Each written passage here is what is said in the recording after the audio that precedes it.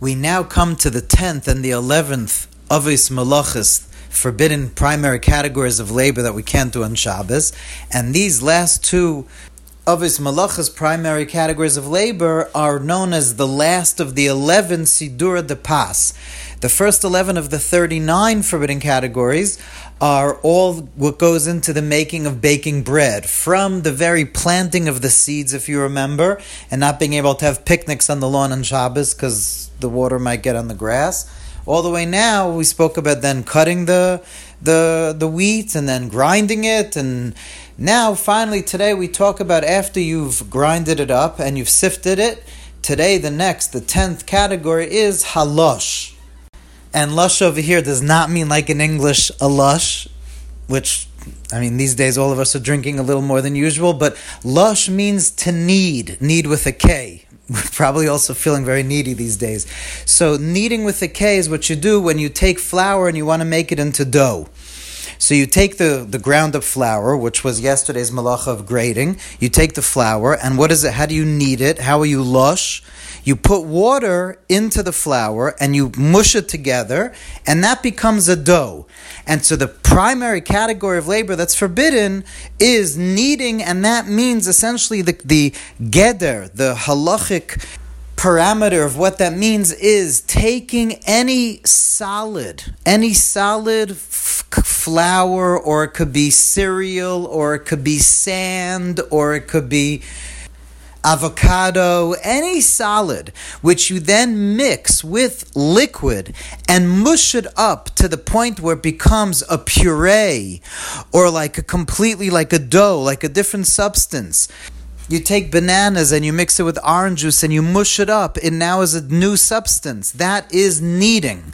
That is taking solids, mushing it up with a liquid and make it into a dough-like substance. That is the primary forbidden category of labor. So, of course, you cannot prepare any kind of food substance on Shabbos that is made in such a way, which could include Jell-O. If you take the powder of Jell-O and you add water to it and you make it into Jell-O, that is kneading.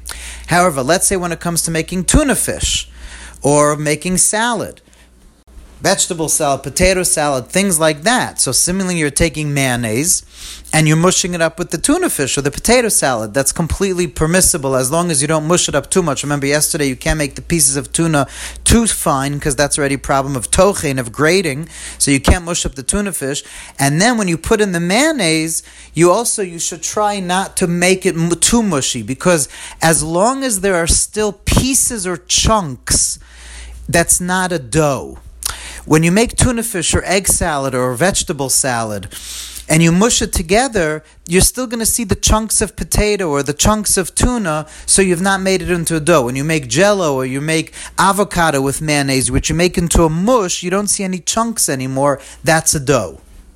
Parenthetically, happens to be that egg salad is very complicated to make on Shabbos, because first of all, you have to make sure you have the eggs before Shabbos. Obviously, you can't cook eggs on Shabbos. And then you have to know how to chop the eggs. You can't chop the eggs too fine, because then it's a problem of grating. So when you have to chop the eggs, it can't be like you would chop them during the week. You have to chop them not as fine. Then when you mix in the mayonnaise, there's a whole thing, or the olive oil, whatever. So by a lot of Hasidim in Tzanz, the Galicianer Hasidim, there are a lot of Hasidic groups, with Divrei Chaim, they say that there was a whole avodah, when they came in from Shul Shabbos morning, they would make the ay mit zwiebel, the egg salad with the onions. It was a whole special thing that they would do to make sure that they would make it halachically, because it's a challenge. The onions, you have to know how to do it to make sure you don't grind it up too fine. So, and in Judaism, just like with matzah, you could only have matzah with wheat that could become chametz, and you make sure that it doesn't become chametz. In Judaism, it always has to be that we're exposed to this world and remain godly. So it's an Indian to do it in a way to make the egg salad by these Hasidim, but just make sure you do it halachically correct.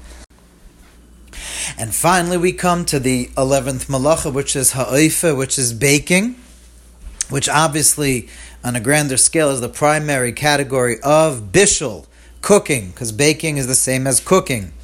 And of course, there is absolutely no chance I could even begin to give a summary of the laws of cooking on Shabbos. We've had a chance to mention some of them. The laws of cooking on Shabbos are the most important to learn. I can't emphasize this enough. I'm usually a lot more politically correct. But if you want to be a frum Jew, you must learn the laws of cooking on Shabbos. Even if you don't want to be a frum Jew, if you're a Jew, you have to learn the laws of cooking on Shabbos because Hashem wants you to know how you could cook. You can't cook on Shabbos. And yet, we have a mitzvah of Oneg Shabbos, of having pleasure. We have to have hot food on Shabbos. It's actually, just like what I said before about the chametz and the making the egg salad, it's actually considered heresy. People that dafka only want to eat cold food on Shabbos, that's a sign of the Sadducees, of the heretics. There's a mitzvah to dafka eat warm food on Shabbos, but to do it correctly. And just for the coming Shabbos, until everyone learns the laws of the Shabbos of Bishul, of cooking in depth, I want to say a very quick rule. Very quick rule to know the most general rule possible. Liquids can never be warmed up on Shabbos, period. You cannot ever warm up any liquid on Shabbos, or any food that has liquid in it. Too much liquid. Like pepper steak with a lot of juice or something. You cannot ever put even on a blech. You always use a blech. That we've spoken about. You always have to have a blech, a warm plate. You can never put food directly even on a fire that was lit before Shabbos. There has to be a blech, a warm plate or something. But liquids can never go on that. That's number one. Solid food, as long as it was cooked already before Shabbos. You're not preparing it on Shabbos. You're just warming up something that was fully cooked before Shabbos. You're probably going to be okay. Making food on Shabbos, hot food on Shabbos, is almost impossible to do good. But the way to make sure that if you have food that was cooked, prepared for Shabbos, and you're just warming it up on Shabbos, and you make sure it's on a blech, you're pretty much going to be okay. Now again, this is all talking about putting stuff on Shabbos. In other words, you can't put liquids ever on a blech on Shabbos, or solids you could put on a blech if there's not liquid in it, if it was cooked before Shabbos. This is all talking about putting it on Shabbos. But of course, that's where the minhag of cholent comes from. Because of course you could put, before Shabbos starts on Friday, you could put everything on the fire, and that's why you put on the cholent before Shabbos starts, and that sits on the blech until Shabbos morning, and that's essentially what cholent is, that you're putting food before Shabbos starts for Shabbos morning. That way you never have to, so to speak, put food on the blech on Shabbos, but if you want to, you could reheat on the blech solids that were cooked before Shabbos. Ashkenazim should put an upside-down frying pan or an upside-down pan in between.